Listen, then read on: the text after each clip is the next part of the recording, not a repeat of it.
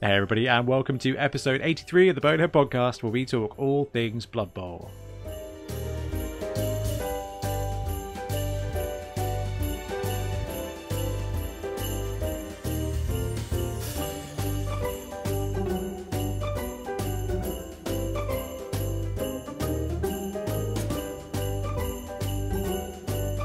Welcome back, I'm Ben, and once again I'm joined by Blood Tithe Ben. How you doing, BT? Hello, I'm really good, thank you. Merry Christmas. Merry Christmas indeed. Yeah, episode 83 is coming out on Christmas Day and, well, Christmas Eve for the Patreon, so happy Christmas Eve, Patreon crew.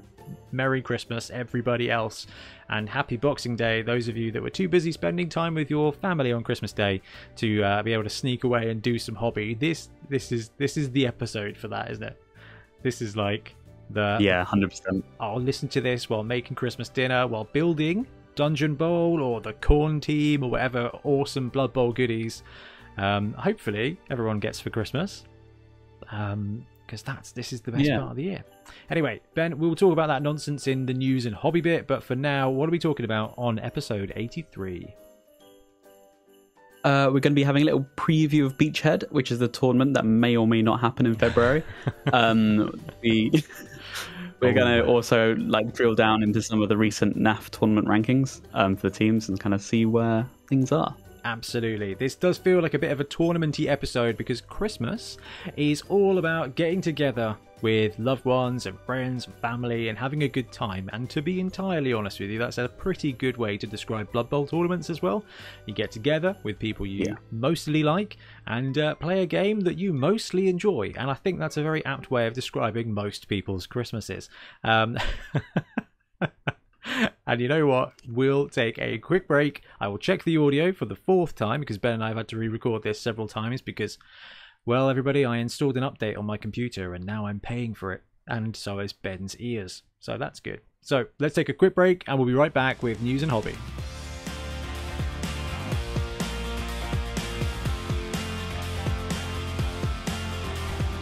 Okay, so news and hobby. In the world of Blood Bowl, there's really not a lot of news at the moment, but that's not to be expected because this is kind of like they've done the big, busy, hey, here's several star players, some big guys we're going to spoil, and a boxed game. So now it's going to be quiet for maybe 4 weeks. And you know what?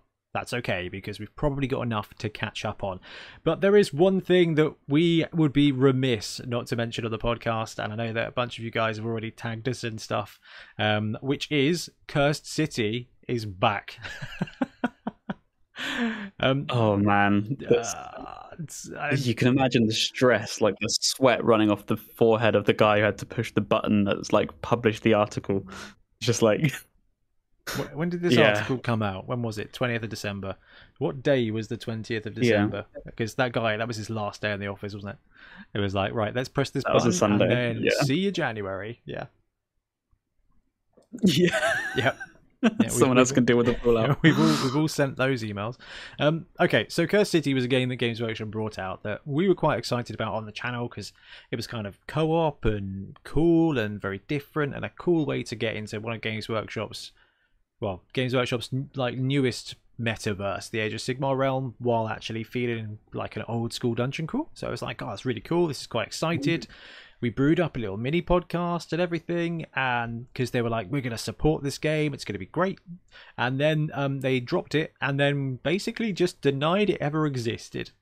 And that's not entirely hyperbole either. Like they genuinely were like, this is going to be a game system that we love doing, and then they kind of just stopped. And now they just failed to acknowledge anything and tore down all of the previous references to the game existing. It was like a corporate level gaslight. It was exactly. It was really crazy. And they just sacked it off. They just sacked it all off. And now they're re-releasing it. And I think, did I see something about expansions as well? They did mention expansions are in the works. Yeah. For those of you that missed out on this first time round, this is your chance to get hands, claws on the best Citadel miniature. There were some nice models in there, to be fair. They were nice models. Yeah. The game is fine. The models is fine. Are really good. Yeah. There's probably much better ways to play a game with these tiles. For example, Dungeon Bowl now. um, with the tiles at least. It will be accompanied by expansions, so your adventure into Ulfin Khan can grow and continue with even more dramatic twists and turns. Yeah, this is a corker. You know, last episode, right? Didn't we talk about how we like, man, Games Workshop they're doing good work. They seem to be like in love with Blood Bowl. This is great. Like, they may actually love Blood Bowl, and I don't know. They've just this. I don't know, Ben. Would it have been better for them to just leave this game dead now, and to pretend it never happened? I don't know. I think. I honestly don't know. I think honestly, probably, yeah. Like, especially because the game came out and the general consensus was those who weren't like already upset with how they handled it and had the game was kind of like, that's all right. And so it's kind of, there wasn't really any just like, this is the best thing, like we're really missing out because it didn't happen. Like, it wasn't, I didn't really see any of that. Like, we really needed this. Like, if it had come out and they said, yeah, we're going to support it like Blackstone Fortress, and that became like quite a big narrative thing, and that was really exciting. But now I feel like that kind of excitement has gone, and now all people are left with is looking at this game thinking like, oh, that was the game that they didn't like, make a game. Didn't happen. They made a meme. Yeah, this exactly. is like the most meme Games Workshop board game ever.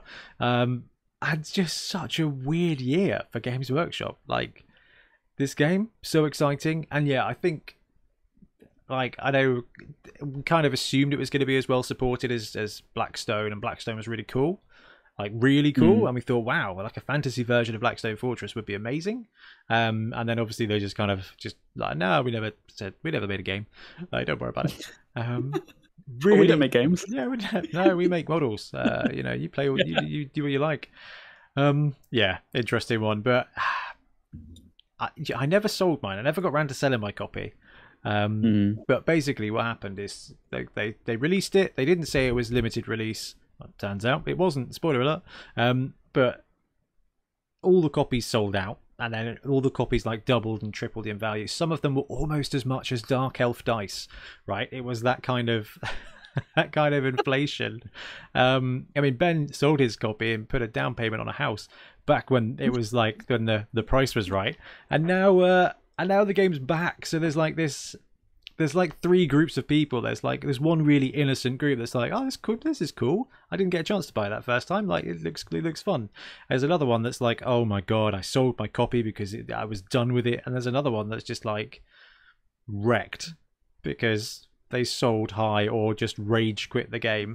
And then I guess there's like another little subgroup of people that bought the game, got excited, and then never really did anything with it. And that is me. That's kind of me. Yeah. That's us. I've got my half painted box under my bed. I know. I've got it like in the shed on the side. So it's really funny because I'm like, we went through that whole emotional, like, they've abandoned us cycle. Like, we want expansions, and I just haven't played the core game. So yeah, I know, right? It doesn't matter that there weren't expansions. Interesting one. Anyway, that's probably the most exciting bit of Games Workshop news out there. I mean, we try to stay a little bit close to Blood Bowl where we can, because Blood Bowl is what we do. But they did the rebalance of Blood Bowl. They did the FAQ, and then they did the same thing for Age of Sigmar as well, didn't they? Yeah, I think so. And they give it. Love to answer honestly, but my leg has gone dead and it hurts. Are you okay? Yeah. I'm just like, what you're saying is great. Yeah, FAQs, whatever. But my leg is going to fall off. Did you go for a walk? Do we need to pause this? It's all good. I'm putting weight on it. I'm all good. It just randomly, spontaneously decided to disappear. Amazing. Anyway, Cursed City is coming out. But the cool thing is that the tiles can be used for Dungeon Bowl. They are a bit bigger. They're 40mm tiles, and the Dungeon Bowl ones are 34mm, so they're ever so slightly bigger.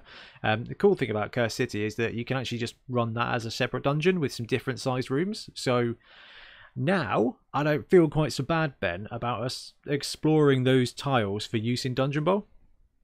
Yeah, I agree. I think that's like a really good idea, because now it's not something that's like a mystery thing. How to get this? It's not like we're using our legacy Magic the Gathering cards to play Snap with. So That's pretty cool. But anyway, it's Christmas time, so I think it's probably about time we had a little bit of a check-in. What's going on with you, Ben? How's Christmas looking? What's Christmas going to be like in Bloodtide land? Skulls and blood everywhere, I'm assuming.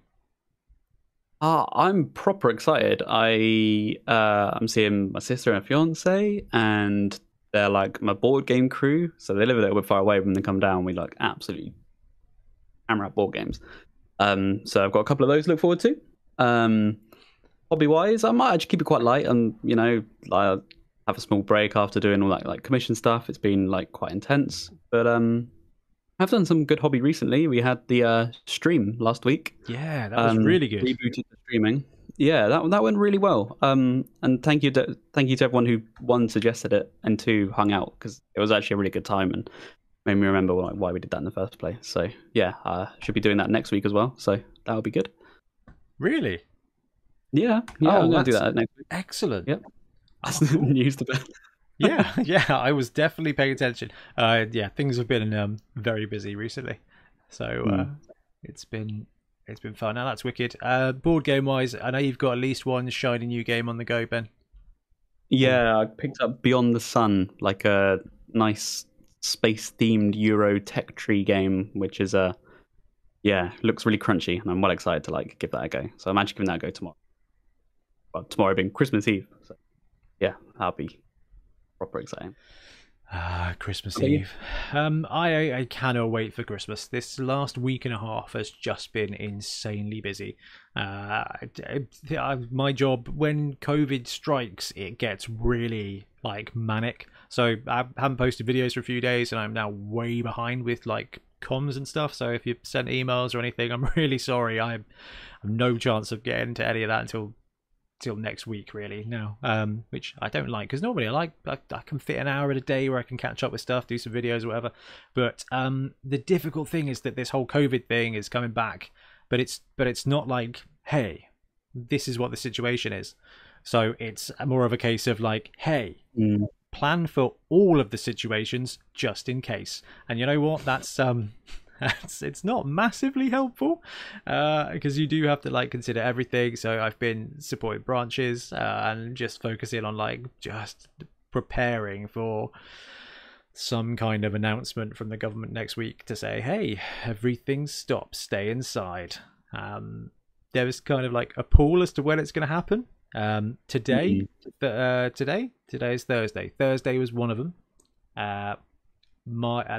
Boxing Day is another good favourite. I personally think we're going to get a shout out from the government on Monday. A shout out. Oh, and by the way, heads up to the Bonehead podcast. If you want you guys called it. Content. You guys called it. Enjoy ruining Ben's day off. Actually, I've got the whole week off now, so it's not too bad. So next week is lush. So I'm in store supporting tomorrow, which is cool. I get to go to work with Tiff tomorrow, which is going to be quite entertaining. So my wife will be telling me what to do all day long. And then come sort of, well, to be fair, I'm going to finish at 4. She's working till 6:30. But at 4, I will come home, wine, start wrapping the presents that I haven't got a chance to wrap yet. And then it's going to be Christmas Day. I'm going to be cooking, relaxing, drinking more wine. Boxing Day, we're going over to see her family. Yeah. And then, to be fair, the Packers are actually playing Christmas Eve, Christmas night. Christmas evening, 9:00 Christmas evening. So we're gonna have a really nice like family day, drink some wine, and then I get to watch the Packers play on Christmas Day. So I'm proper buzzing for this like 2 days of switch off, and then I got a whole week off. So depending on what kind of restrictions land, I want to film some videos, because we haven't been able to film the championship. It's because of my work just got absolutely crazy. And like we normally do a really good job of like just staying ahead of the curve. I'm not allowed to say curve anymore, are we? Stay ahead. These things happen. Huh? These things happen. Yeah. These things happen. They there's busy times, busy periods. This happens to be quite a busy period before the absolute shutdown period. So yeah, we're all good. We're all good. Let's hope it's not an absolute shutdown period, but it very well might be. We'll work it out. Yeah. However, what we are doing is massively looking forward to Beachhead. So this is coming out on Christmas, which means there are 7 weeks to go for what is undoubtedly our biggest tournament ever. like biggest tournament yet. Oh Anyway, yeah. 2 days, two different tournaments. We've got like 80 people, I think, for the Saturday, which is 11s, and there's like 60 for the Sunday, which is 7s. And there are still tickets available. Somehow, like basically Pete and the Entoyment crew are like, guys, you go as big as you want to go.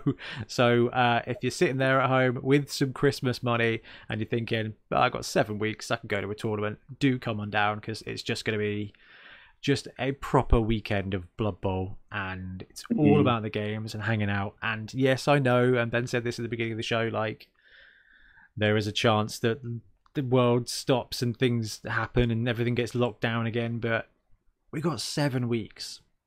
I'm sure it will be fine. Crossing every finger. I really want this to go ahead. 80 coaches is awesome. I want to see that in action. I want to see, 40 pitches just laid out and dice being thrown. I mean, on the table, not at each other, please. That would be great. I don't know. I can see both of those things kind of happening. So yeah, allowed the dice cup. Yeah, dice cups everywhere. Yeah. So yeah, we're going to talk about Beachhead. We're going to talk about the format, talk about how it's going to work, and then we're going to hit up the power rankings for competitive Blood Bowl for 2021. Now we've had a whole year now of Blood Bowl 2020. So we can actually get all the stats, the 21,000 games that have been played and recorded on the NAF site, and we're going to get to grips with basically what teams are doing well and how we both feel about them, and maybe sneak a couple of predictions in for Beachhead Bowl meta and how things work out next year. Now, hobby-wise, Ben, you've kind of talked about that. I mean, I take it there's nothing big on your list for Christmas that you're looking forward to? Not really. No, it's keeping quite light. I mean, there's a house move going on. It's kind of all my attention's focused on that at the moment. So like, sort all that out. Do little hobby bits in between. Maybe paint a little bit of 40k. Starting with Conquest as well. So I'm painting up some of that. And yeah, we'll kind of just see where it goes. Perfect. Yeah. I will be getting some Aeronautica Imperialis. I'll be getting some Eldar planes. There's supposed to be an event on Entoyment, I think, on the 9th of January. I thought it might be a good let's get some games in for that. That could be quite fun. And then the classic parents were like, oh, what Warhammer can we get you? I was like, well, I kind of got everything right now.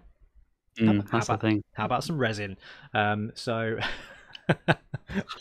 okay. Yeah, I know. You wanted to. Yeah, what would you like? 2 liters of resin, please. It'll keep you occupied for a little while. And I think that's probably the best gift you can get someone these days when they've got everything already that they already need. But if they don't, then I 100% recommend checking out entoyment.co.uk if you are in the market for hobby goodness. Because I have been looking on that site this week thinking, what presents could I get there? What can I pick up from Entoyment so I can swing by and grab some stuff I don't need? Because I really want the new rulebook for Mantic Armada. I will never play that, but it's got flyers now, and I just love a rulebook. So I was like, "Ooh, what can I do? How can I get down to Entoyment?" And alas, I didn't get a chance because this week has been crazy. So yeah, I'll just go there next week. It'll be fun. Anyway, I think it's time for Beachhead.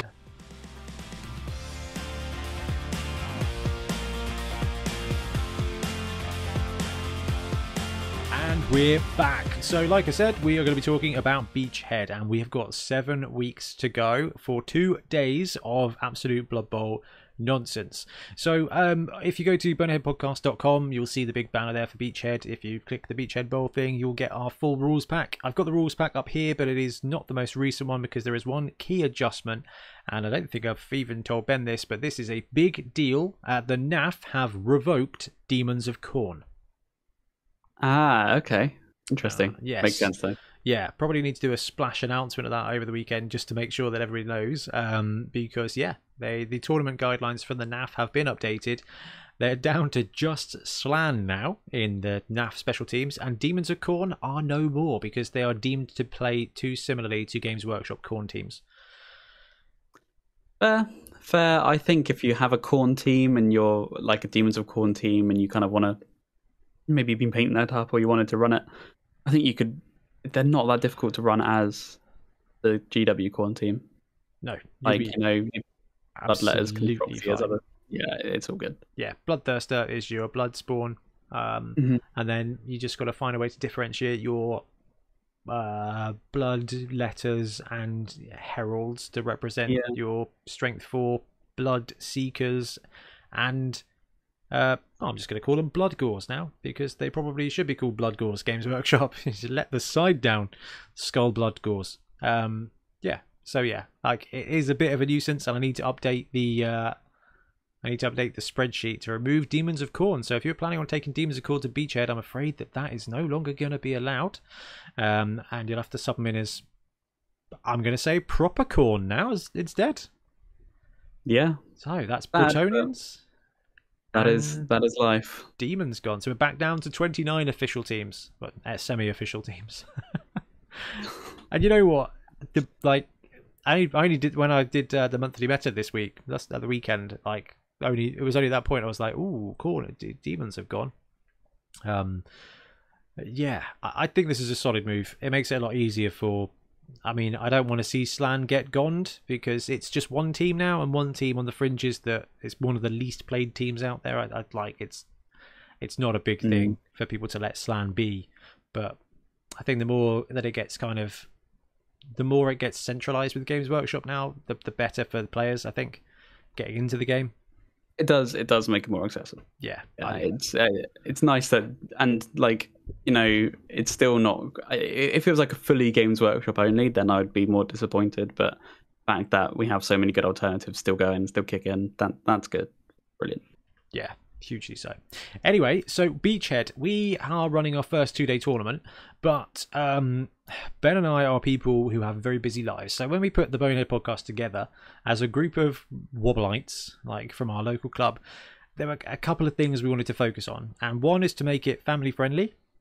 So we'll very rarely, I know sometimes I accidentally drop an F-bomb in a video and I miss it on the editing, but generally speaking, we want to keep this family friendly, so you can listen to it in the car with your kids. Like, you can put it on while you're doing stuff, and it's going to be fine. It's going to be safe, because, well, and it's also really great for like your kids to start taking an interest in Blood Bowl. Like, this is what we want. Like, it's been cool to see like Richard bring his kid along, and Trips bring his kid along. It's very cool to see.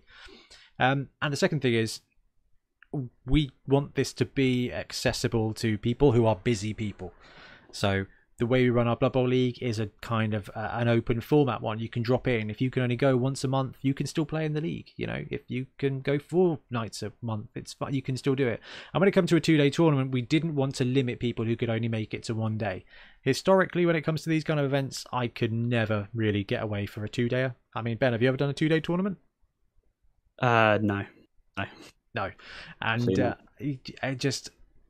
we wanted to make sure that actually, if you could only come on the Saturday, you can still come on the Saturday and play 11s. If you can only come on the Sunday and play 7s, you can. If you don't like 7s, you can just come Saturday. Like, you can do whatever. But we also are going to combine the overall scores as well. So essentially, there's 3 big boy trophies to win at this tournament. There's the Saturday trophy, the Sunday trophy, and then the weekend trophy. So you can come and it won't affect you if you don't come Sunday. You can still win Saturday, and likewise. But if you do come to both, then you've got a better chance of winning the whole weekend. And it's really important to us that you can play what you can play, because mini wargaming takes up a lot of time and it takes up a lot of money. When it comes to Blood Bowl, actually the money investment doesn't have to be that big. And as far as kind of mini wargames go, Blood Bowl is the kind of one you can play casually while you've got a very busy life. And there are definitely some times where I am very grateful of that. So 2-day tournament, and what we're going to do is we're just going to talk through the format. We'll do Saturday and then we'll do Sunday. So Saturday is going to be our 11s event, and it is going to be a 3-game day. But I think we should probably mention that it's taking place at a big convention, shouldn't we? Yeah, it's all part of the Beachhead convention, which is if you have any other interests, there'll be other war games going on. There's loads of vendors selling cool stuff. So it's a really awesome place to be. I remember last year we had Titans, which I'll always remember. The Titans are back this year. Are they back? Yeah. Oh, amazing. Yeah. Okay. If you want to see Adeptus Titanicus being played at 40k scale, that's quite a thing to behold. So it's like a games day, but down south, and not just restricted to Games Workshop stuff. So, like Ben, so I'm going to say last year a lot, but last year obviously there was no. Last year just didn't happen. But back at our first Beachhead, which would have been 2020, we came along. We had a tournament. It was great. We had 40 players, but we were in this big hall, and there's two halls. One hall has got all the traders. The second hall, and this is a whole big hall. We were one of the smallest tournaments. Like there was Kings of War that was rocking like 40 to 60 people. There was 100-man. Like 40k one, 100-person AOS one. Like there was just tournaments galore. So it's like a really cool event with all, like you said, Ben, all the traders and everything, and a whole bunch of other tournaments. Our friends at Maximal Fire, I think they're running an Adeptus Titanicus 2-dayer. Nice. Like there's just a whole bunch of cool stuff going on. So, and it's being run by Entoyment. Now we work really closely with Entoyment because we just like the way they do stuff, and they like the way we do stuff. So we get to help them with stuff like this. And Beachhead is this massive convention that is now becoming one of the biggest ones in miniature wargaming, I think, in the UK. So that's pretty awesome. So the way the tickets work, they're all being sold through Entoyment because it is a Beachhead event ticket instead of being sold through us. So it's on the Entoyment website, and basically it gets access to the entire show, so you can wander around and do stuff. How it's going to work on the day is 10 o'clock. Come play Blood Bowl. There's a bit of a break for lunch as well. It is difficult to get 3 games of Blood Bowl in while there is a show going on, but if you take all 2 hours 15 for each of your games, you may not have enough time to go around, but you should be fine. Yeah, like last time it was on, most people got a chance to look around. Yeah, I mean, if you finish your first game in under 2 hours, you'll have 45 minutes, an hour to go around and look at all the show and everything. And if you play both days, you'll have plenty of time. Anyway, so yeah, 3 rounds 11's format, and we've kept it quite simple from a format point of view. And this is what I'm going to pester Ben with some questions. So the team build is going to be 1100, so 1.1 million, up to 2-star players, all the star players allowed from the rules, including Acorn, now that Acorns are listed in Spike 13, and standard kind of no inducements, with the exception of a giant mercenary from Death Zone. Now there's 2 reasons that we added that in. One is because, no, there's 3 reasons, I guess. One is because giants are awesome. 2 is that we've had plenty of time in games to playtest them, and they're not broken. They are a lot of fun, but they're not broken. They're not bad for the game. So actually, there's no reason to not include them. And Beachhead is set in Albion, and Albion is all about the giants. So you have giants. The Khorne team is now allowed. The Demons of Khorne team are now not eligible. And we have adjusted this to have the new tierings with humans, orcs and OWA going down to tier 2, and Underworld. What was the other one that went up? Oh, High Elves. I've got up to tier 1. So we've updated the rules for that. So skills wise, it is 5 primary skills for tier 1, 4 primary and 2 secondary for tier 2, and 5 primary and 2 secondary for tier 3. So 5 skills for tier 1 all the way down to 7 skills for tier 3. So it's actually quite a tight package. No one can get more than 1 skill. Primary skills can be selected instead of secondaries if you want. Star players can't be given skills. So Ben, 1.1 million build, 5 skills for tier 1, 5 and 2 for tier 3. What would you be running if you weren't TOing? I think we've definitely said this before on the podcast, but I love running a tier 2 team.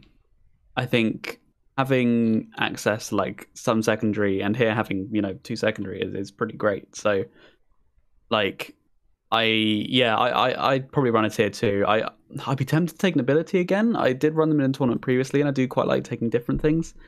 Maybe I think it depends on how much hobby time I had in advance, because you only need one Friday night. Sorry, you only need one Friday night to get a team ready for a tournament. Very true. Yeah. I'd be tempted to try Nurgle in a tournament environment, to be honest. Ooh, interesting. They've been doing fairly well recently. Yeah, but like, you know why? Yeah, but Nurgle hack flem the less Nurgle. Yeah. Okay, 2 primary skills is pretty good for that. I mean, I would I'd be really hard pressed not to run some kind of acorn corn team. That would be so sick. I don't think it would be very good at all. But I don't know. It just seems like quite a funny one to do. Although there are some rosters are coming in already, which is cool. Appreciate that massively. But I've seen a couple of people banding around ideas for a giant roster. Oh, I'd love to see that. Yeah, that's you know the stunty teams. You can 350. He's basically instead of Morg, you run a giant. Yeah. Especially as Morg's just gone up in price. So not that bad. Like, they're pretty good. I mean, they're not, they're not broken by any means, but they're a lot of fun. So I think you could do a cool ogre build with the giant. I think that'd be quite good. That'd be quite good fun. You get some serious bash and fouling on the go. Maybe, we've seen on the show, haven't we, how good Snotlings can be with the giant. So 100%, yeah. I like that. I do like that a lot. So yeah, we've got 3 games on day 1. There are going to be a ton of prizes. We've got some friends of the show who are very generous. Agribo sorted us without some stuff. Norba are going to try as well. We've got a bunch of prize support from Entoyment, so there will be plenty of Games Workshop goodies kicking around as well. So it's going to be a really good day.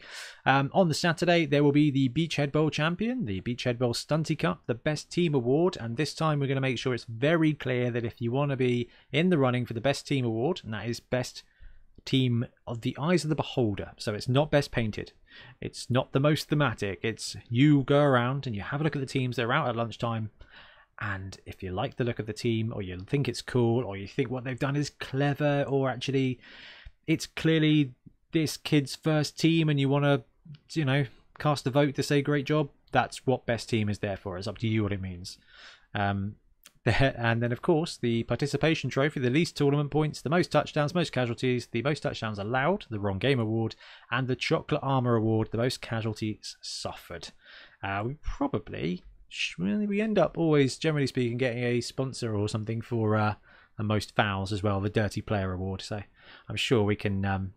I might have a word with Duncan, see if we can get some foul appreciation patches as some prizes for the dirty player award. Oh, that'd be good as well. But we've got plenty of goodies for that one. So that will be the Saturday day. Now, when it comes to Sunday is sevens. So this one's going to be 4 games of sevens. Normally on a full tournament day, you'd have 5 or 6 games of sevens. This is the one where we are very aware. I think there's a reasonable chance Ben and I might be a bit hungover. As it stands, the plan is for us to grab a hotel room down there in Bournemouth as well. We're waiting to find out and make sure everything's like going ahead and everything. And we'll book up that so we can go kind of have dinner with whoever's around or whatever. Just have some beers and Bonehead social. Yeah, should be really good fun.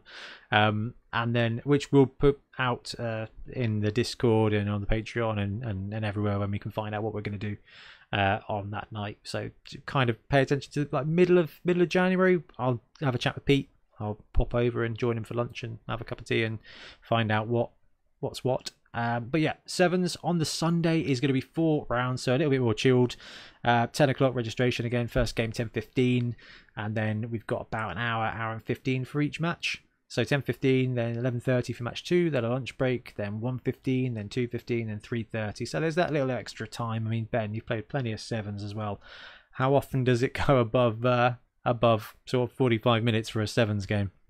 I mean, rarely. I think if you had like 2 dwarf teams playing against each other, possibly. Yeah. I think this is the cool thing, and we put it down to 4 rounds instead of 5 on the Sunday, because if you're coming all weekend, actually 3 games of 11 should give you enough time to have a mooch around and see what's what on the show. But the Sunday you will definitely get 15 minutes here, half an hour there to be able to go and really just pick up anything you wanted to grab while you're there, because it is a big shopping trip and a big showboat trip. Limited spaces, 48 coaches. That went quickly.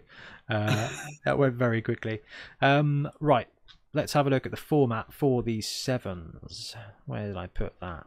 Obviously it's sevens, so no star players. Tier 1, 2 primaries. Tier 2, 2 primaries and a secondary. And Tier 3, 2 and 2. So quite a lot of skills for Tier 3 and sevens. Again, no more than one skill. You can take a primary instead of a secondary. Star players cannot be taken.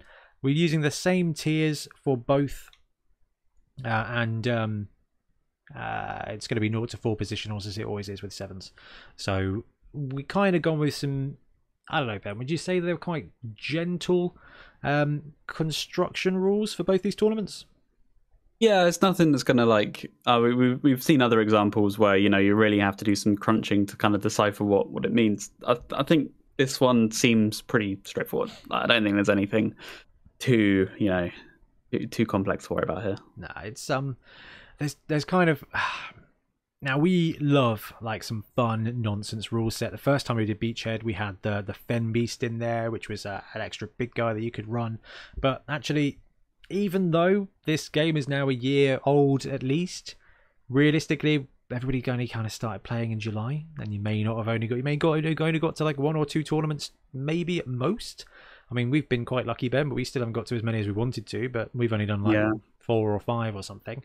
Actually, we wanted it to be a gentle start. So actually, if this is your first Blood Bowl tournament, and it is going to be a heck of a day if it is going to be your first Blood Bowl tournament, it's not too bad. And I think, Ben and I have talked about this before, but this skill level at 1100 is pretty close to where you're going to be game 5 in your league, and it's kind of a really good way to get that league feel. So if you're like, maybe I want to run nobility in that league, well, you bring this tournament roster, and actually that's going to give you a really good idea of what skills are good, what's good at 1100, what you can afford at 1100, and kind of where your team's going to go and whether you're going to like it or not. So when Blood Tithe goes, you know what, I'd like to take Nurgle, but with no good stuff, he can play it for 3 games and realise that dedicating 4 months of his life to it in a league might not be what he particularly wants to do.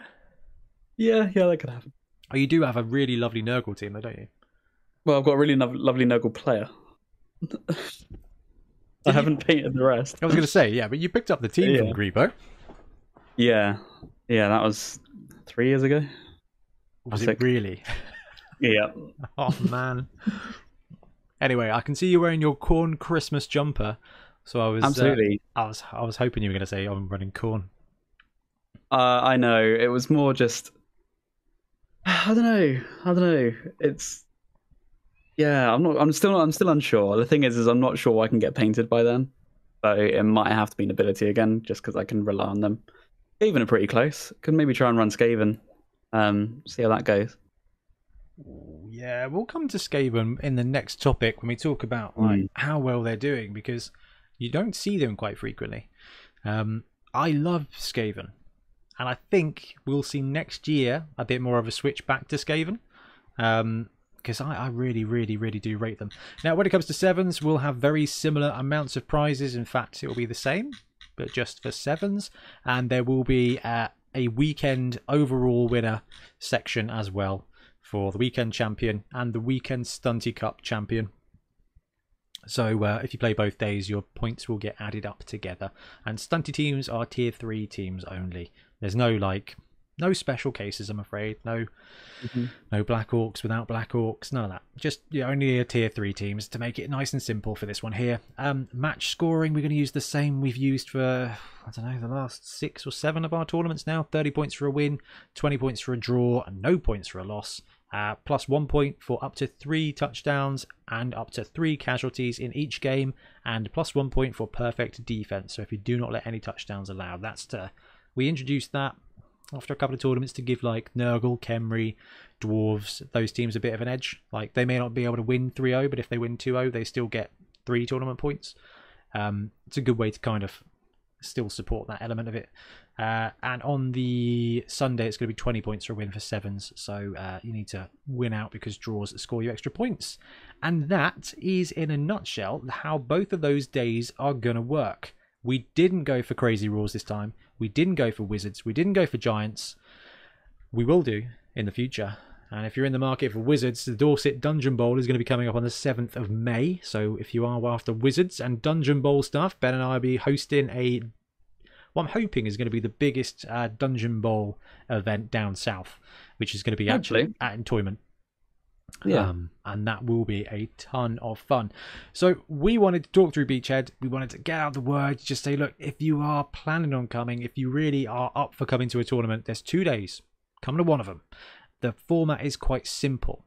So if you're super gamey, you should be able to matrix your way to a pretty decent win. If you're just starting out, tournaments, especially these kind of tournaments where then there's no crunchy rules, we haven't got special weather tables, and there's no like massively difficult, this is a great way to get, it's more of a game day. It's a great way to get some reps in playing Blood Bowl, and you are literally surrounded by hobby goodness and a bunch of people who've played the game as well. So if you want to learn Blood Bowl, learn the basics by all means. Watch the Bonehead Championship. You'll learn what to do and what not to do. And then come along, play some games with some like-minded people. I mean, Ben, when you started coming to Blood Bowl tournaments, I mean, it's a cool environment, right? Oh, I love it. Yeah, it's one of the best things. Just a whole bunch of people, like-minded people, playing a game. And it's good fun. It's not really all the tournaments we've run. We've never had any issues between people. I know that's a concern for a lot of people, and that's very fair. It was for me, yeah. We've never had that. Everyone's always been a delight. So well, it'd be good to see. I went to my first NAF tournament, and it was up in Birmingham. And I was like, all the other tournaments that I've been to and run before were not NAF standard because they were like extra fun ones with like Stunty Cup rules or fumble rules, or just didn't know what the NAF was, you know. So we used to run like tournaments and stuff. And then the first NAF one, I was like, oh, because I was kind of come from like a Friday Night Magic competitive scene. And I was like, this is going to be brutal. So I took ogres because I was just like, I'm not even going to play to win. I'm just going to play to have fun. And it was like there was hardly anybody that was particularly gamey. My first game was against Wood Elves, and I was like, oh, here we go. I'm being tournament played against Wood Elves. And this was back when everybody was allowed to throw the ball. And I nearly pitch cleared him. Like I was like, oh, this is all right. This is all right. And actually the rest of the day was just brilliant, because you go along and you've got a team. Everybody will ask what you're running and why. And it's perfectly acceptable to be like, well, I've played this team a bunch of times and this is what I've put together because I like it, or I don't know, saw this, thought this might be fun. Like the best thing you can do sometimes is being like, dude, why have you got wrestle on a goblin? And you can be like, because it's awesome, because this is my plan. Like, I mean, Ben, Gary, probably one of the Bonehead heroes, you know, took a catch ghoul with scroll to the last tournament, and I was like, Gary, what are you running? And he's like, my whole goal this tournament is to pull off the scroll long bomb catch, and he nearly did it. And like that's another really cool thing, is like, actually, if you really just want to go and do one crazy thing, that's awesome, and everyone will love it. No one's going to be like, why are you doing that? They might say, hey, actually, not the best skill for this one. Block probably is better. I know it's boring, but block might be better than tackle on your ogre. But you know what? Sometimes tackle on ogre is excellent. Pays off. Yeah, man. Lee Garner ran that one of ours as well. Yeah, I was like, it's good to go for the like the try the things that you normally wouldn't try, and I think that's the tournament's a good environment for that. And if you win, you'd feel even better for it. Yeah. So I think I think just do what you want to do, have some fun. No one's gonna be mad at you. Feel good, and we get to come around and pester you and find out just what you're planning as well. Now, if you are going to come to Beachhead Bowl and you're not sure what team to take, let's have a look and see which teams did so good or not so good in the entire last year of Blood Bowl.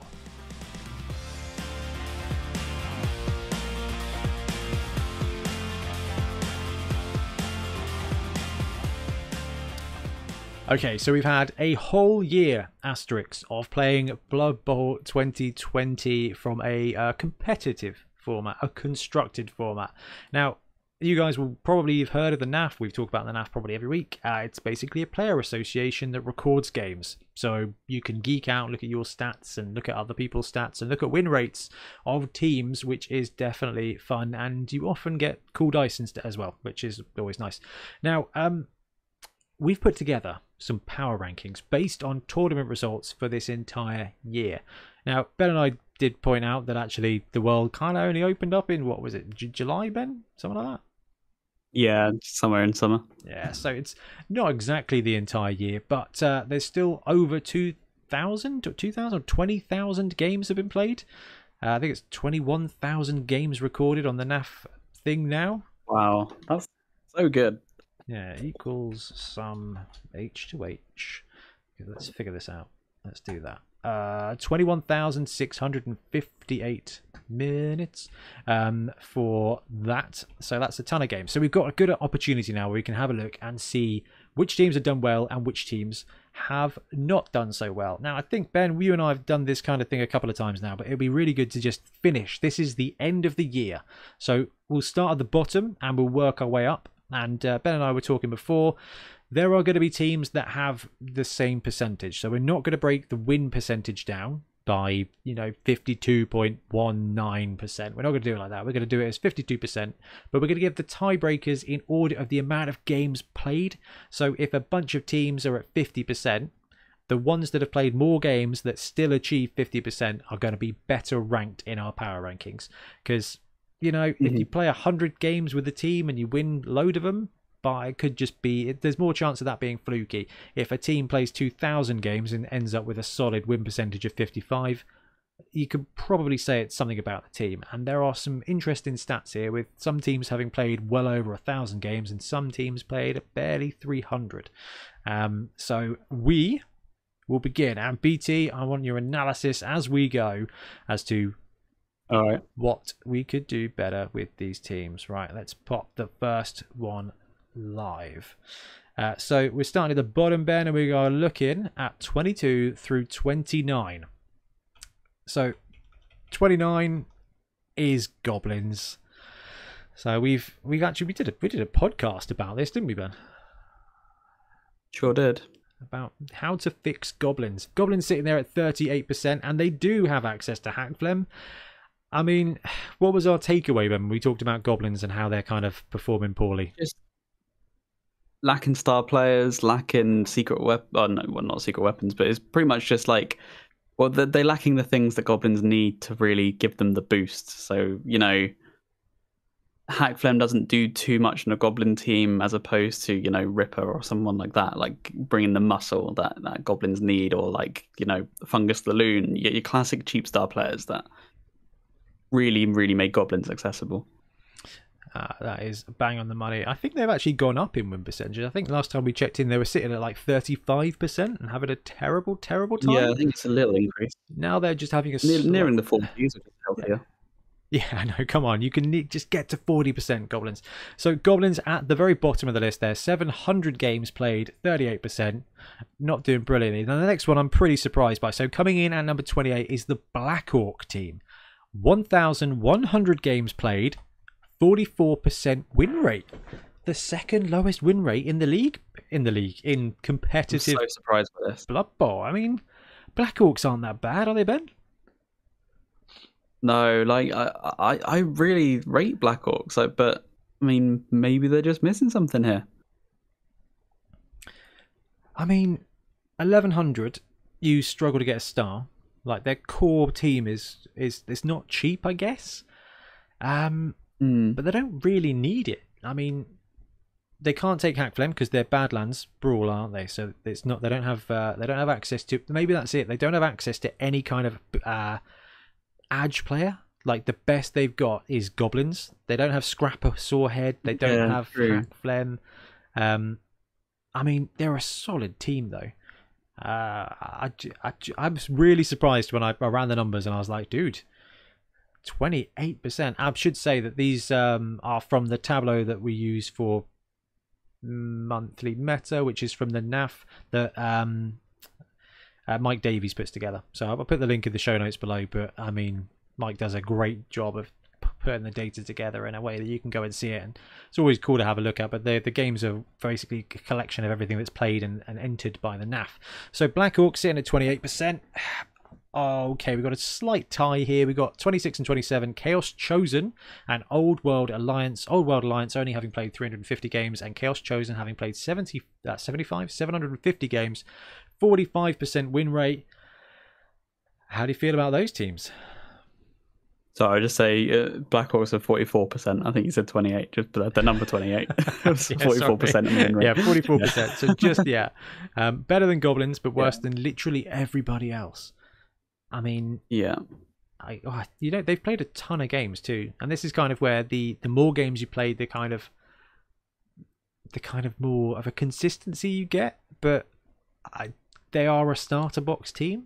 Is it just that there's a whole bunch of players that are starting out in Blood Bowl that are taking Blackhawks and doing okay with them? I mean, 44%. It's not bad. You're almost winning every other game.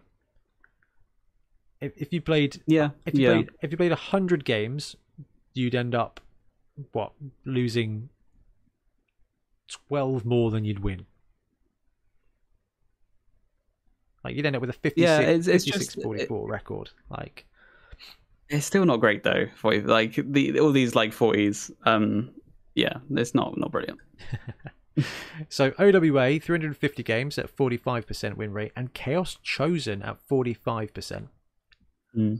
I mean, OWA now they're getting the boost from tier 1 to tier 2. I mean, Ben, we looked at Beachhead today. That was going to give them basically a skill and a half extra, a double and a half extra. Do you think that's going to help boost OWA up?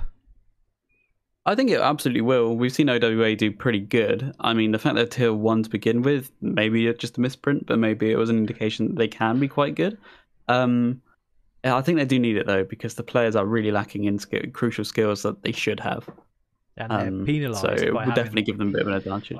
And they're penalised by having like loner and animosity, and every bad skill you can put on a team, they've got it. Chaos Chosen, however, they've got no negative skills, but they don't have any of the basic skills required. I mean, do you think that we're seeing a lot of, like our tournaments, kind of low TV, low skill package games in the beginning of this format, and that might be hurting Chaos?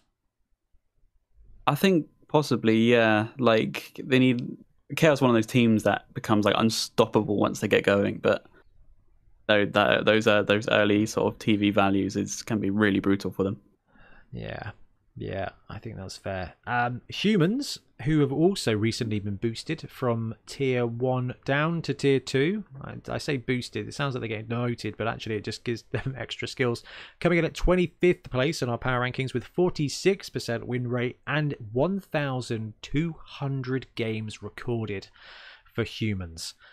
I mean, you and I had a chat about the tier adjustments, and I think it came from a place of they're not performing as well as Games Workshop want them to. They're not recording enough games as Games Workshop. But 1,200 games I mean, that's more than Chaos Chosen and Old World Alliance put together, Ben. 46%. Yeah, I mean that's no, I was just going to say 46% win rate for the Humans there, and I mean, I thought in this edition they got better. I thought they did too. I mean, in our top 5 teams, Humans were right up there for me. Yeah. I thought they'll be really promising because they have speed, they have bash, they have really good thrower that you can actually take advantage of this new passing meta or passing change. Not really a passing meta. There's 3 teams that can pass, and that's the meta. They even got I thought they'd be doing really solid, but maybe, and this is a good sample size, so that seems pretty reliable. 46% isn't too great. I mean, it's not terrible. It's not really out there. I mean, it seems pretty balanced, but yeah, maybe tier 2 will help, push them just that little bit up to get more into the 50% mark. If we did this again, like, because we did the like how we think it's going to shape up at the beginning, would you have put, where in the list would you have put Humans? Like, in the bottom 10? No, it's just really surprising, isn't it? Absolutely not. Yeah, I do love that. So we could be seeing a bit of a progression here from Humans in the future, and I do like the look of that. Right, got a few boys at 47%. Vampires at 24 with 400 games played. Number 23, Nurgle with 500 games played. That's where Ben's going to be next year. And then this is where I will be next year. 22. Snotlings, 700 games played with Snotlings and hitting 47%. That's an interesting bunch. So I think all those teams are teams that you would describe as needing stuff, right? Like, I don't know if Snotlings need anything. Oh, they're a stunty team. The thing they without Hackflem, without Hackflem, they are not like they would. I don't know, man. I mean, without Hackflem, Snotlings versus. You know what? We can do this. Snotlings versus Black Orcs. Who comes out on top there? Yeah, that's fair. Snotlings versus Old World Alliance. Snotlings versus Chaos Chosen. Snotlings versus humans. Like, let's not go crazy, but maybe 5% win rate due to Hackflem. So what you're saying is Snotlings need Hackflem. Yeah. Yeah. Right, gotcha. I think these teams, like, if you play them on their own, vampires, they struggle. They need a lot of pro to make them work. Nurgle. Cheney helps vampires. Oh, yeah, that's a great shout, actually. I remember going up against a vampire Cheney roster with pro, like you say, and that is really powerful. Yeah, but they kind of they need stuff to get working. That's the thing that's probably most surprising to me about humans is they don't need anything. They should have everything they need. But you know, Nurgle can get Hackflem for that edge boost. Vamps need some skills. Snotlings need Hackflem to kind of compete, and they all do, and they all fit in that solid kind of tier 2 range for me. Nurgle, Vamps, Snotlings, tier 2, tier 3, bottom of tier 2, top of tier 3. That feels about right to me. So 47% with those guys is, you know, sitting at 22, 22, and 24. I don't know, Ben. That feels about right to me. What do you reckon to that? Yeah, it seems where I'd put them, and I would have put them in the past. Yeah, it's kind of where they want to sit. Maybe that's what we should have done, is like dug up our old lists and gone through it. So, no, maybe not. Let's save the shame. Right, that's the bottom of the table. We're going to bounce up now to the middle table. 21, we have Demons of Khorne, 300 games played and a 48% win rate. That team is now gone and deaded, deleted. So Ben, did you miss out one there? Did I? I think we've got a halfling below that, right? Have I missed halflings off the list? Oh, I have missed halflings. Oh no, they're just above. I might have shifted the list around a little bit then. Okay, no worries. Yeah, I might have. That might be a slightly different data set actually. Yeah, interesting. Oh no. Okay. That is an interesting element of the way the sheet is put together. So we'll ignore the sheet. For now.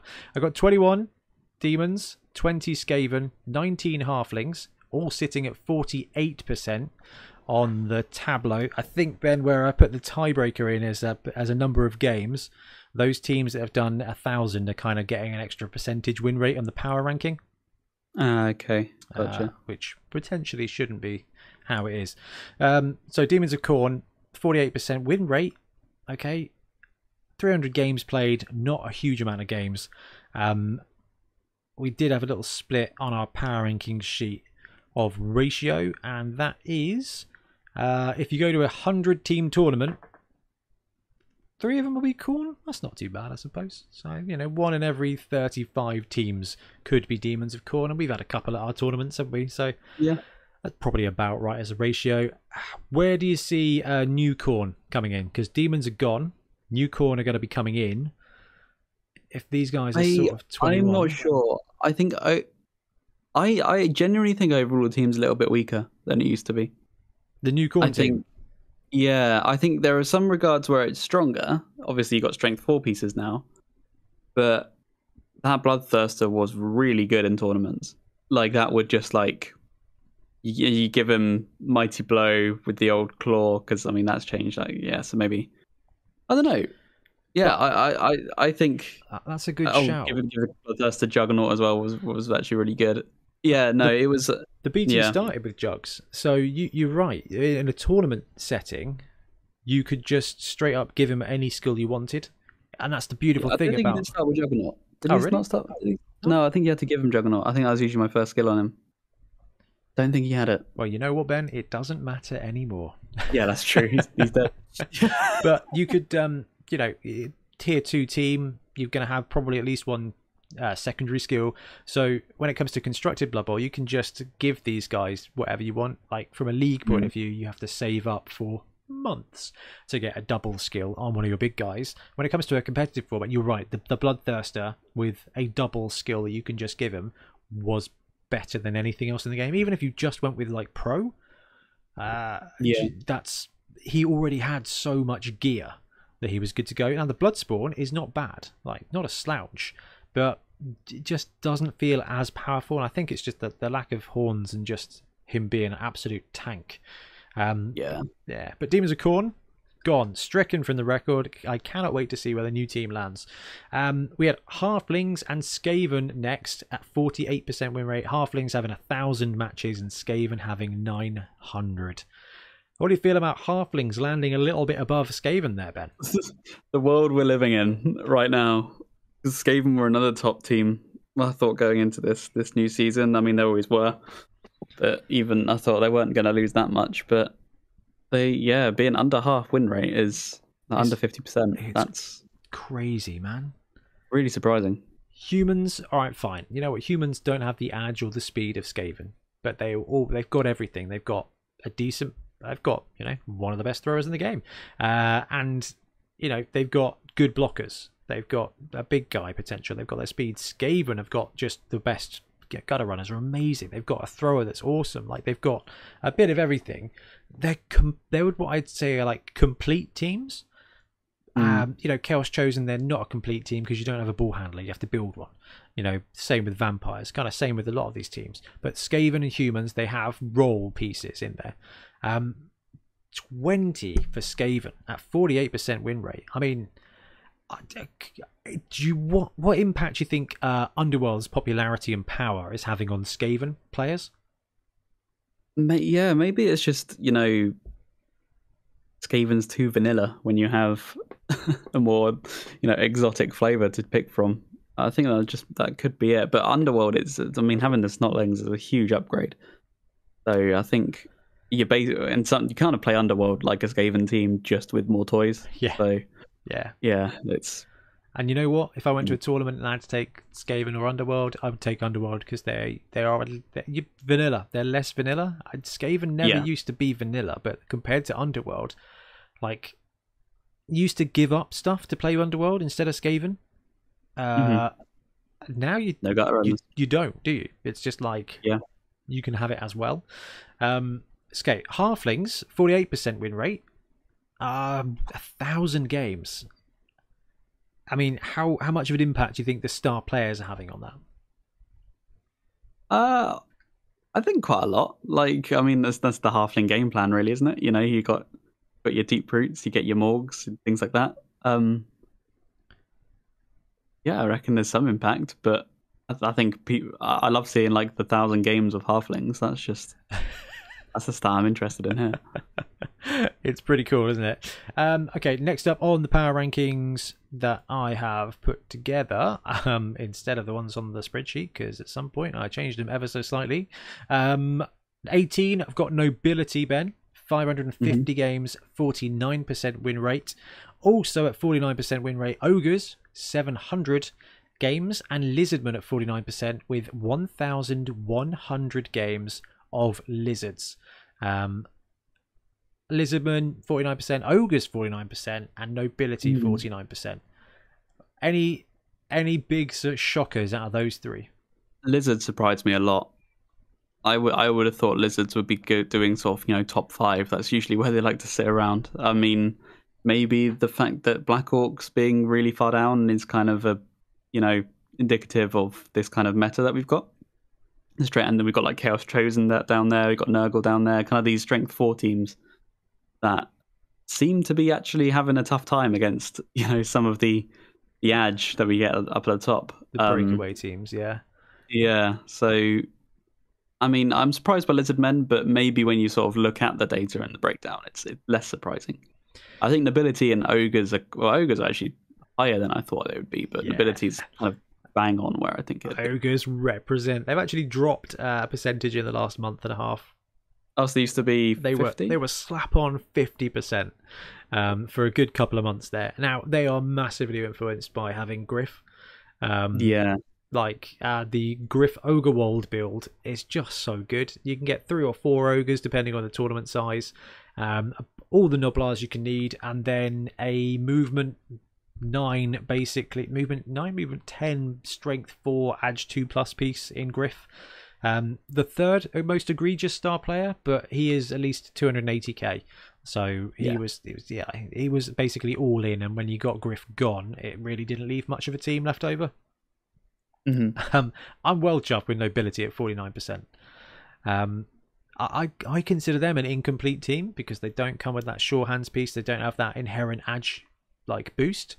But man, they come with a solid skill package to begin with, and then topping it up with just what you need, I think does make them a really interesting tournament team. Yeah, I mean they won a last tournament, didn't they? Yeah, they did. Yeah, they won Bombvember. Griff Overworld Nobility roster went 3-0 and took the day. Ogre's doing really well. Lizardman, yeah, I'm with you on this one, Ben. Like lizards, Skaven, and humans are really potent league teams because they've got the whole package. I'm just surprised that they're not doing slightly better in tournaments, and I think that's not going to get better because at 15 I've got Dark Elves, Ben, with a 50% win rate and 900 games, and 14 I've got Orcs, 50% and 1100 games. Yeah, I mean, Dark Elves are also way up there, and teams we thought would be doing well, but here they are sitting right in the middle. Maybe the passing has impacted that. Maybe people are still getting familiar with the new kind of Dark Elf playstyle. I'm still surprised though, because every time I've been up against Dark Elves in 2020, it's always been a real uphill fight.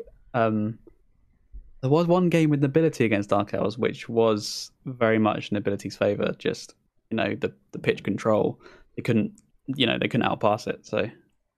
Yeah. Edge 2+ is great unless you're having to run through all those tackle zones, and fend, stand firm means you can just gum up the ground really easy. Like Dark Elves play a brilliant screen and rush game, but if you do not allow them to take anything better than a 3 or 4+ dodge, those teams do not have a lot of rerolls. So you pen them in when they have to roll some bad dice, and Nobility are superb at making other teams roll dice. I mean, we've seen that from the Bonehead Championship. You can stack them in such a way where your opponent's got no choice but to roll aggravating die rolls, and it puts them in a solid place. So Orcs at 50%, Dark Elves 50%, sitting at 14-15, which is basically 15% through our power ranking, 50% through our power ranking. So very healthy spots to be in for a competitive stat. Yeah, I mean, all these teams here, 48% for Skaven at 20 and 50% at 14. It's still pretty packed together. Now, what do we got next? So that's the middle table. Now we're going to be moving up to a joint 10th place spot, which I hope is represented. I think we're getting back to it now. Yep. So joint 10th place. So with this slight edge going, number 10 to Necromantic, 51%, 1,000 games. 11th place Norse, 900 games, 51%. 12th place Elf Union, 400 games, 51%. And Slan, the only unofficial team left in Blood Bowl. Come on, Slan, represent 300 games, 51%. And I'm going to do another shout out to Gary, because 4 of those games are his. So nicely done. I'm really surprised by the number of games in Elf Union. It's nothing, is it, Ben? Like it's what, 70 more than Slan? Like that is really surprising, because you feel like you see elves a lot. Like there's not usually.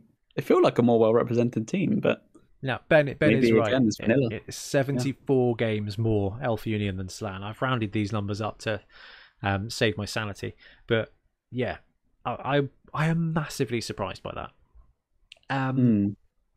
I mean, what do you think is playing into that? I think maybe it's a combo of what we were saying with Skaven and Underworld. You just have more like interesting choices to take there. Like, I mean, you can run an Elf Union team as a High Elf team without much effort at all. And High Elves, we'll see, are doing really well, but also even the game's numbers disparity, and that isn't too much different. So I don't know what it is. if maybe just elves aren't interesting. They're uh, not the right flavor of the year. and that's it. I wonder if that element there is that because they are similar in archetype to high elves and kind of wood elves in this kind of era, but Mm. still And when humans to an extent, to be honest. it's a weird one. Not what I expect. Slan 300 games at 51%. I think that's awesome. I mean, I love Slan. They're a very different team. They're not powerhouse at all. They can combo really well, but they can combo very badly. Like, I mean, went around them in league for was that? Oh, that would have been Blood Bowl 16, wouldn't it?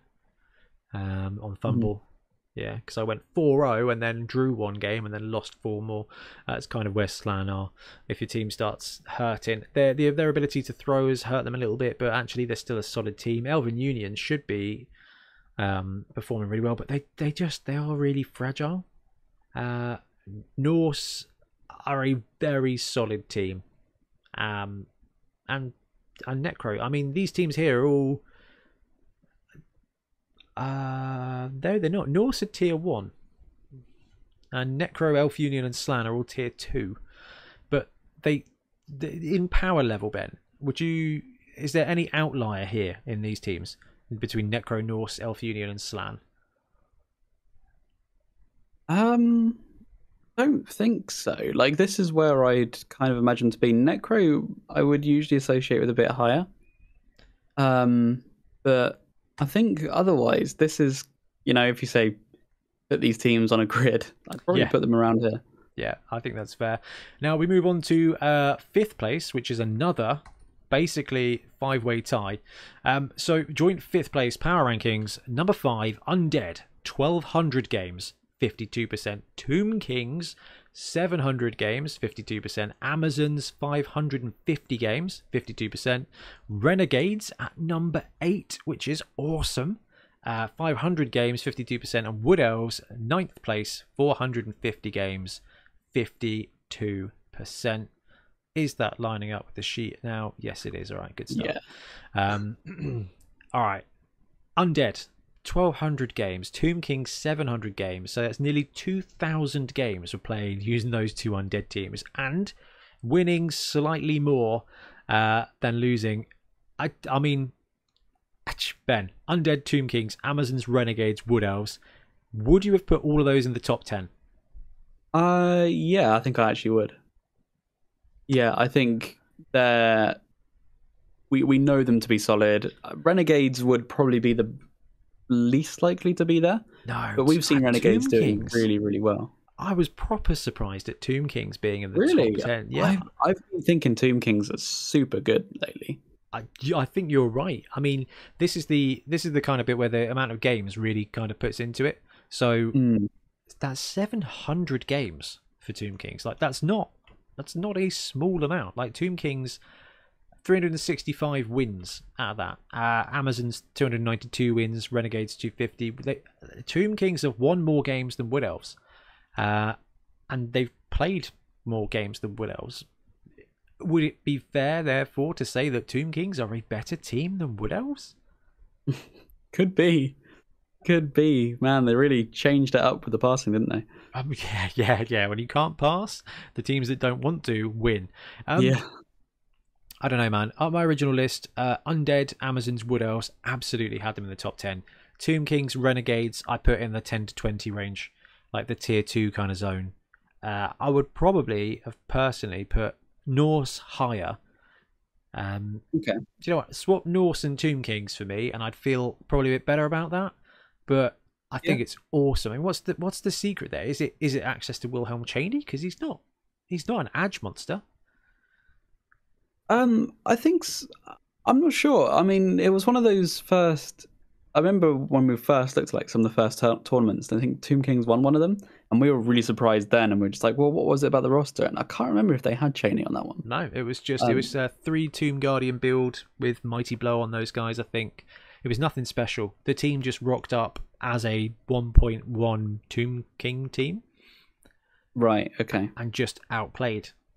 But now, Yeah. I mean, it's a good team. I mean, when you got the strength 5, it's And when, like we said with the passing, you don't want to do it anyway. You take the is it sure hands guy even with Edge 4+, and Yeah, go to 75% town. pickup. You're good to go. Yeah, The only thing that consistently beats Doom Kings is rain.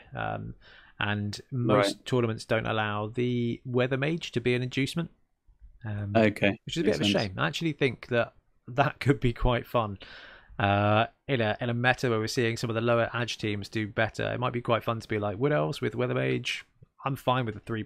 How's that 5+ working out for you? Yeah. Um, I think that's quite clever. So a real tight pack there, and then we go to the top four. Well, I can remember which tab I'm on. Here we go.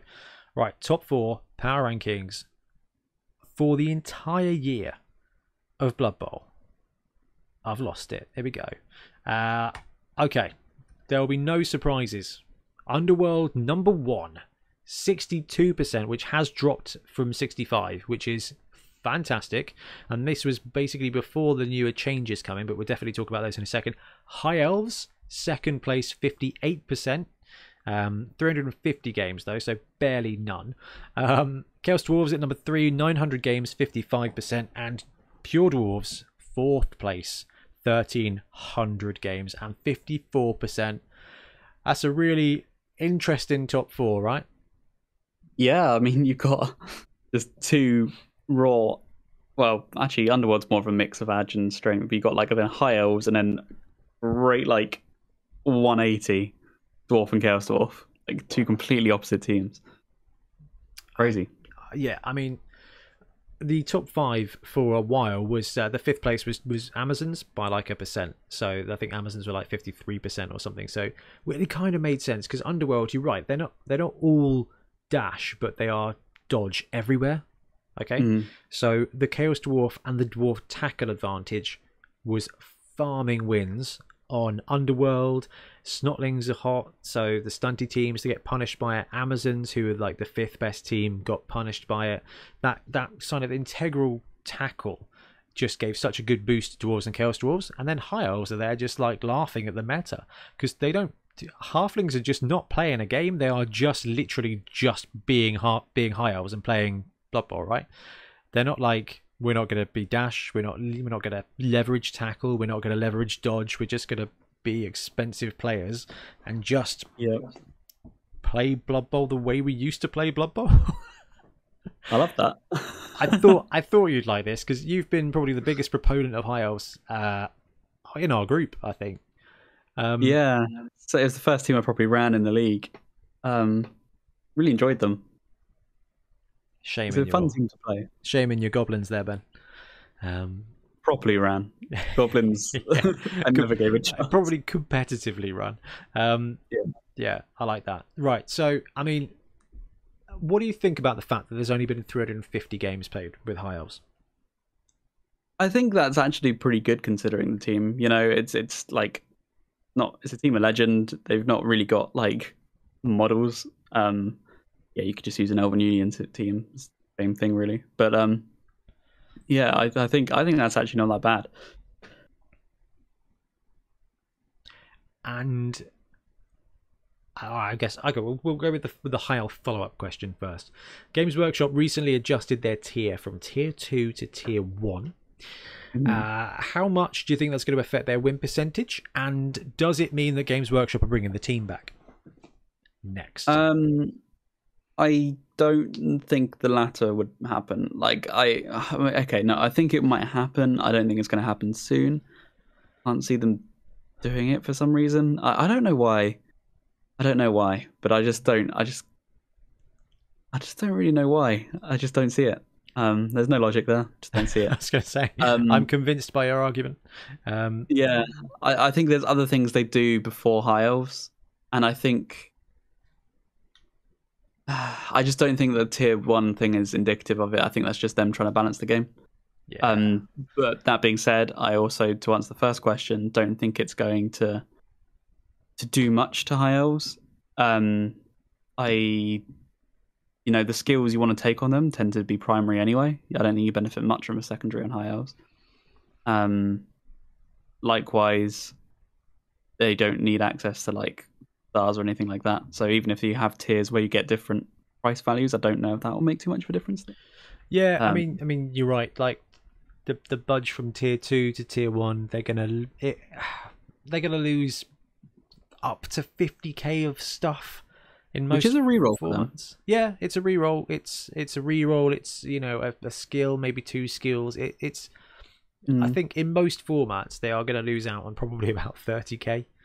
Oh no, prices are different now as skills. Yeah, it's going to be about 50k. So yeah, they're going to be one reroll less, like two skills Yeah. less, something like that.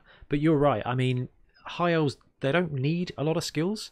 They'll take them and they'll just put dodge on anybody, and it just makes them better because Yeah, exactly. that's Yeah. all they want. Because they come with, if you can afford a catcher, the catcher starts with catch and dodge, I think, and that's it. I don't think they have. Do they not have No, they dodge? didn't. I don't think they have dodge, actually. I don't think they do. I Oh, think it's just catch. there you go. So they need a couple of dodges. So basically, in a 4 skill set, high elves going to take 4 lots of dodge, probably 2 on their blitzers to make them blodgers, and 2 on their catchers if they can afford 2 catchers. So it might be leader on the thrower, dodge, dodge, dodge. Like that's 4 skills, and they're all primary. Anything more than that, and you kind of, because you can't often afford a lot of positionals that you skills from a constructed point of view tend to go on the players that already have skills. So Yeah. on high elves, you're only going to have 3 or 4, maybe 5 if you're lucky, players that actually positionals. So your 5th skill is going to be kick or dodge on a lineman, like maybe wrestle, and that's something that most of the time you can do without, and it's not going to hurt you too bad. Yeah, really. I do love that dwarves and chaos dwarves. It's just a huge amount of games. Like it's really impressive to see. And Yeah, people love their dwarves. that's it. And I love that we've got 2 teams of legend in the top 4. And that's, come on, Games Workshop. Let's get these teams released. Let's get more accessibility, because there is definitely an underlying argument that those teams that are harder to get hold of are potentially being played by more experienced coaches. So, Yeah, that is a good point, actually. Less newcomers, which, yeah.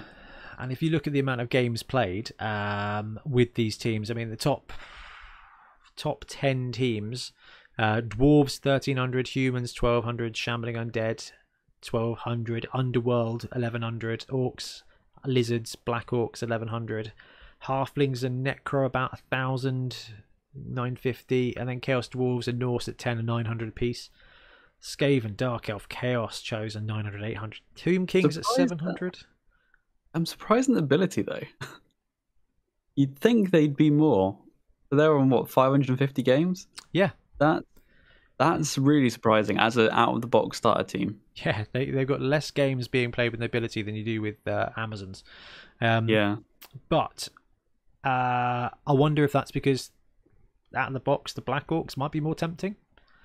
They are certainly more interesting, I think. Like, even me, I love my nobility, but those Black Orc models are really fun. And that might be it. So Black Orcs, they're the 7th most popular team. 8th being Halflings, 9th being Necro. Underworld being 4th, Dwarf being 1st, Human being 2nd, Undead being 3rd. I mean, Ben, if you look at this top 10 looks more like how we expected that top 10 to work out. Dwarves, humans, undead, orcs, lizards, necro. They're all teams that historically are kind of top 15. Yeah, no, I agree. Maybe that's why, because these are the teams that people are familiar with. They might have them painted up as the tournament team from aeons past. That's it. And rock up to the new meta with all their old teams, and it's just like, oh, what's Brawler? You have Brawler and things like that. Accessibility bias, I think, is definitely a thing. Which means that Slan are now the most hipster team in Blood Bowl. So if you want to rock up to a tournament and really differentiate yourself, rocking up with Slan while they're legal is definitely the way to do it. Or High Elf, only 2 behind that, and you can also win. So yeah, that's very, very true. Okay, we'll do a quick recap of the power rankings. Number 1, Underworld. Number 2, High Elves. 3, Chaos Dwarf. 4, Dwarfs. 5, Undead. 6, Tomb Kings. 7, Amazons. 8, Renegades. 9, Wood Elves. 10, Necromantic. The winners on there, Ben, gotta be Tomb Kings and Renegades. Yeah, for sure. A solid 10 places higher than I would have expected them to be. I think those might be my biggest winners in the top 10. Let's go to slide 2. Norse at 11, 12 Underworld, 13 Slan, Orcs at 14, 15 Dark Elves, 16 Lizards, 17 Ogres, 18 Nobility, 19 Halflings, and 20 Skaven. Ogres represented Stunty pretty well there at 49% win rate. Skaven way lower than expected. Definitely would have put them in top 10. And them landing at 20. Certainly not what I was hoping for, but I don't know.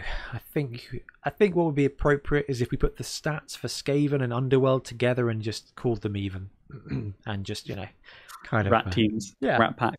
That's it. Like there are definitely some Skaven coaches out there that are running Renegades, running Underworld in this format because they're just way more interesting. Like they're just way more interesting. Now, how it plays out with the new rules, I don't know. 21 Demons of Khorne, 22 Snotlings, 23 Nurgle, 24 Vampires, 25 Humans, Chaos Chosen at 26, Old World Alliance 27, Black Orcs at 28, and Goblins at 29. Humans, biggest surprise there at 25. Yeah, for sure. Black Orcs, I would have expected them. Black Orcs and both Chaos Chosen, I'd always put higher than that. I would always have put them above Nurgle and Vampires. Yeah, exactly. And OWA. Yeah. OWA. So maybe we'll see some adjustments there with OWA landing soon. And I guess there's a couple of questions there before we do wrap up, Ben. Old World Alliance getting a bit of a buff with the adjustment to tier. 350 games, not a very popular team. Who's gonna get the biggest adjustment in this ranking? Okay, we've got the Underworld rules changes. We've got the tier changes for Underworld and High Elves, with Humans, Orcs, and OWA getting a tier boost. On this list, who's going to be the biggest move, you reckon, in the next few months? I think maybe Orcs. And I'm going to say this, like, I feel like Orcs having access to a double, which you don't often get at tier 1, does help them out a lot. Like, that gets you like a block troll, which is really good.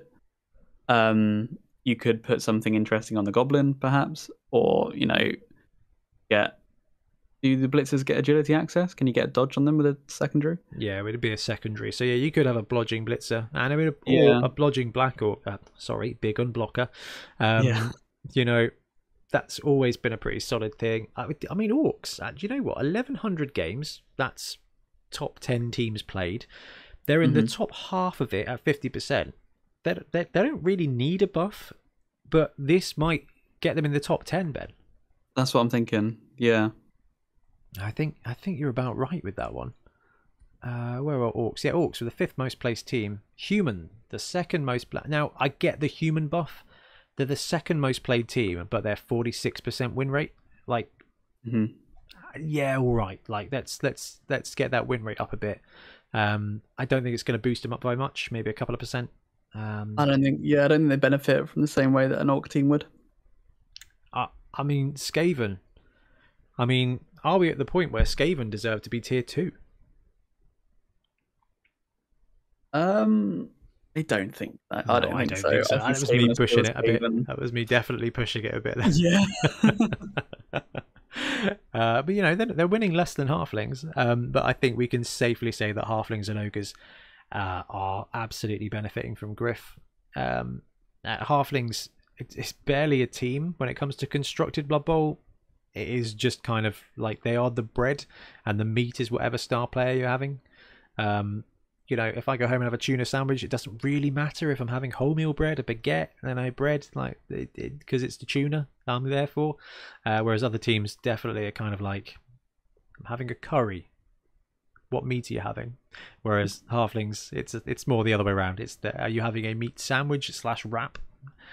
But the Halflings are the wrap because they are there to be 600k of your 1200k roster, and that's actually great. Like, the Halflings are brilliant fun, and Ogres give you a slightly different angle. I think they've done a good job with those 3 stunty teams. Goblins are suffering at the moment, but Ben, we said it earlier, like if you're a goblin coach, you're not really there to win, you're there to cause carnage. You've watched The Dark Knight and you're like, Heath Ledger is the love of my life, let's go be him at a Blood Bowl tournament. And you know, please don't blow up things, but the maniacal laughter is always welcome. I like it. I really like the way this is shaping out, because even though Skaven are 20th, 48%, I mean, that is a close pool of resources. I mean, what do we have? Chaos Dwarves through Old World Alliance, that's 3rd place down to 27th place, with the 10%, with High Elves at 58 and Underworld at 62, both of those having tier adjustments. Black Orcs and Goblins sitting just outside that 45%. You know, that's all right. That's what, man. I'm done with numbers today, which is a very strange thing for me to say. It's 25 teams within 10% of each other. That's still not bad. And we're looking at this roster and we're going, I'm surprised they're not higher. I'm surprised they're not higher. It's because, you know what? You line up a Skaven team who is 20th against a Tomb King team or a Wood Elf team. I'd give them even odds. Yeah, that's the thing with Blood Bowl, isn't it? That's the thing with all of this. The games inherently are imbalanced, so to have these numbers be so close is actually pretty good. And I mean, you just said it there. It's like it's entirely like you can't call it in this kind of game. No, there's not really any matchups the way it's just like this team will win. That doesn't really exist. And we've seen that for the Bonehead Championship, where there's been a load of people. Yeah, but there's a load of people like making some great predictions, but there's just a ton of games and a ton of matchups where you're like, I don't really know here. Like Snotlings versus Snotlings versus Imperial or Black Orcs. You're just like, there's not a gimme here, and I like that. I think it's awesome, and it's great to see this as well.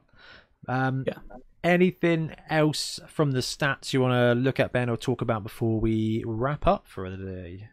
I think we covered that pretty in depth.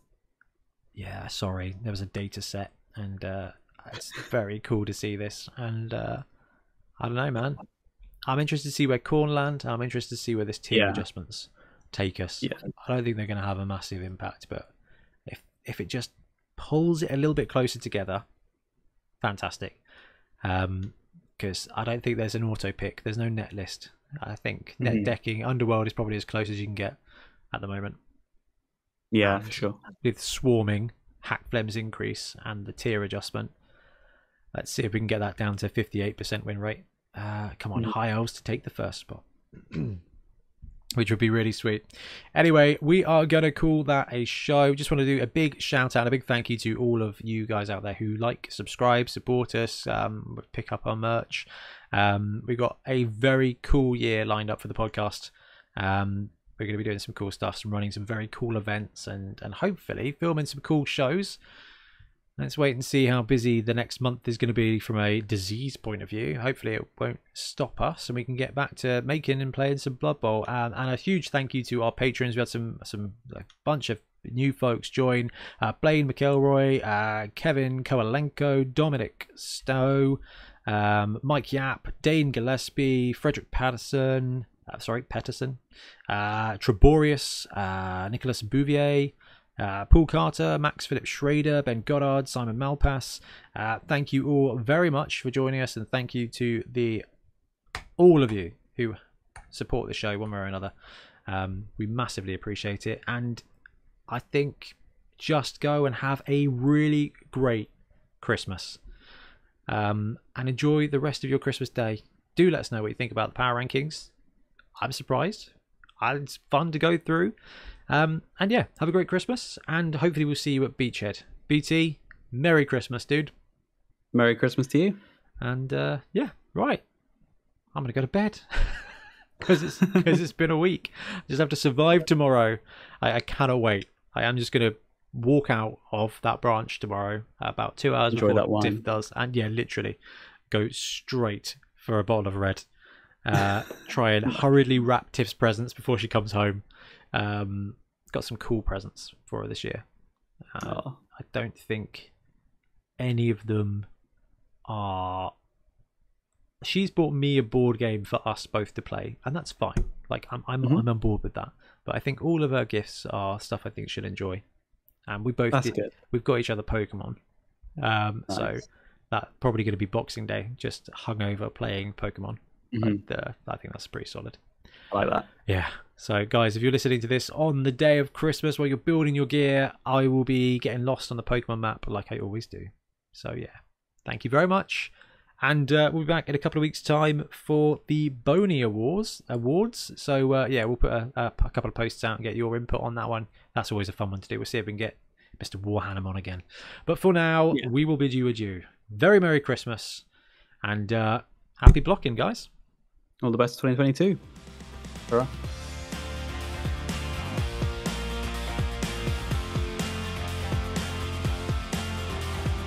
Thanks very much for watching. We really appreciate your support. If you want to help support the channel even further, please like and subscribe, or come join us on our Patreon. We have early access to content. We get loads of feedback from you guys, and we try and do competitions as much as we can. Or you can get yourself some Bonehead podcast merch on our Spreadshirt site. So if you want to support a team, especially for the Bonehead Championship, you can pick up a shirt, a mug, things like that. It all helps support the channel, and we really appreciate it. Anyway, links below. Thank you very much. Happy blocking.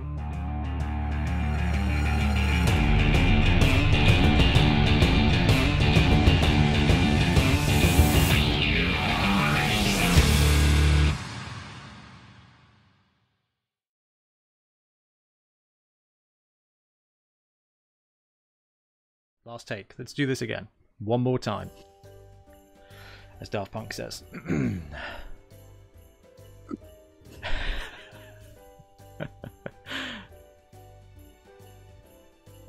Can't remember now. Literally done it twice. Oh, it's going to be one of those. I hope it's not one of those episodes. Right, here we go. Let's do this. What conquest are you working on? I've primed a few of the militia because I want to try and just work out a scheme for them. Those the human dudes? Yeah, like the regular peasant soldier kind of looking dudes. I think they released some more stuff for the Spire this week. I think they did, yeah. Some weird centaur people. Like Facebook keeps trying to get me to buy it. Yeah, it does that, doesn't it? They go ham on their hands. Yeah, and it is going to work at some point. And say Play on Tabletop did a really good video on it recently. Today, I think. Really? 2 days ago. Yeah, really freaking good battle report. And it's just like, God, this is like top tier video. I'm always up for making more content. Yeah, man. Have to get 2 old 54 mil armies painted up. Not a problem. Can I print one? Actually, they've done a really good job of making it. So you know how you can get like, what is it, rules agnostic? Yeah. They've done a very good job, I feel like, of locking this one down. Oh, what? Parabellum? Yeah, like tying it to the IP so that you can't just print an army for it. Kind of know what you mean. Like, spires are like super unique. I guess the humans are pretty. Outside of that, yeah, the humans are pretty generic. And then you got the like I've printed out proxy heroes. So. That's true. That is true. And you got the dinosaur savage orcs. Yeah, that's true. That's quite unique. Even the Dwegom, like they're not really dwarves. No. Like, no. And they're big. It's difficult because, like, I often think generic fantasy is more accessible. So one of the things that kind of puts me off Conquest is that, apart from the humans, it's very difficult to kind of relate to any of the other forces. Yeah. I guess I know what you mean. It's always difficult when you start a new IP, isn't it? Yeah, like the lore around it is actually pretty in depth. They've got quite a lot going on it, but it's just replacing or making room for that in your brain. That you know, in the IP like space, push aside all like the D&D and the Warhammer and try and squeeze this conquest stuff in. The fact that D&D doesn't have a miniature war game or Pathfinder. It must do. It must do. I think they there used to. must be one though. They used to have one called Chainmail, but not like a. Like you can't go and have a D&D battle. You have to have an RPG, which is obviously the whole point of D&D. But to be fair, I've seen like custom modules to simulate battles within D&D, but it's not really the same. It's not like a war game. It's like that's about control. Like, you know, there's a battle going on, and your party are kind of like move through it and stuff like that. Yeah, I guess that's how the good stories do it, I suppose, like Lord of the Rings. Yeah. Okie dokie. Shall we beachhead, sir? Okay. Let's rock and roll. I realise this is not the most recent up-to-date version because we had to adjust it for one teeny tiny thing. That's fine. We can talk it through. Oh, do you have a copy of that? Yeah, 2 secs. F6, Control C, F11. Into the Discord.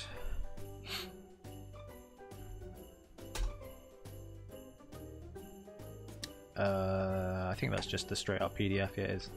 Yeah, good. Okay.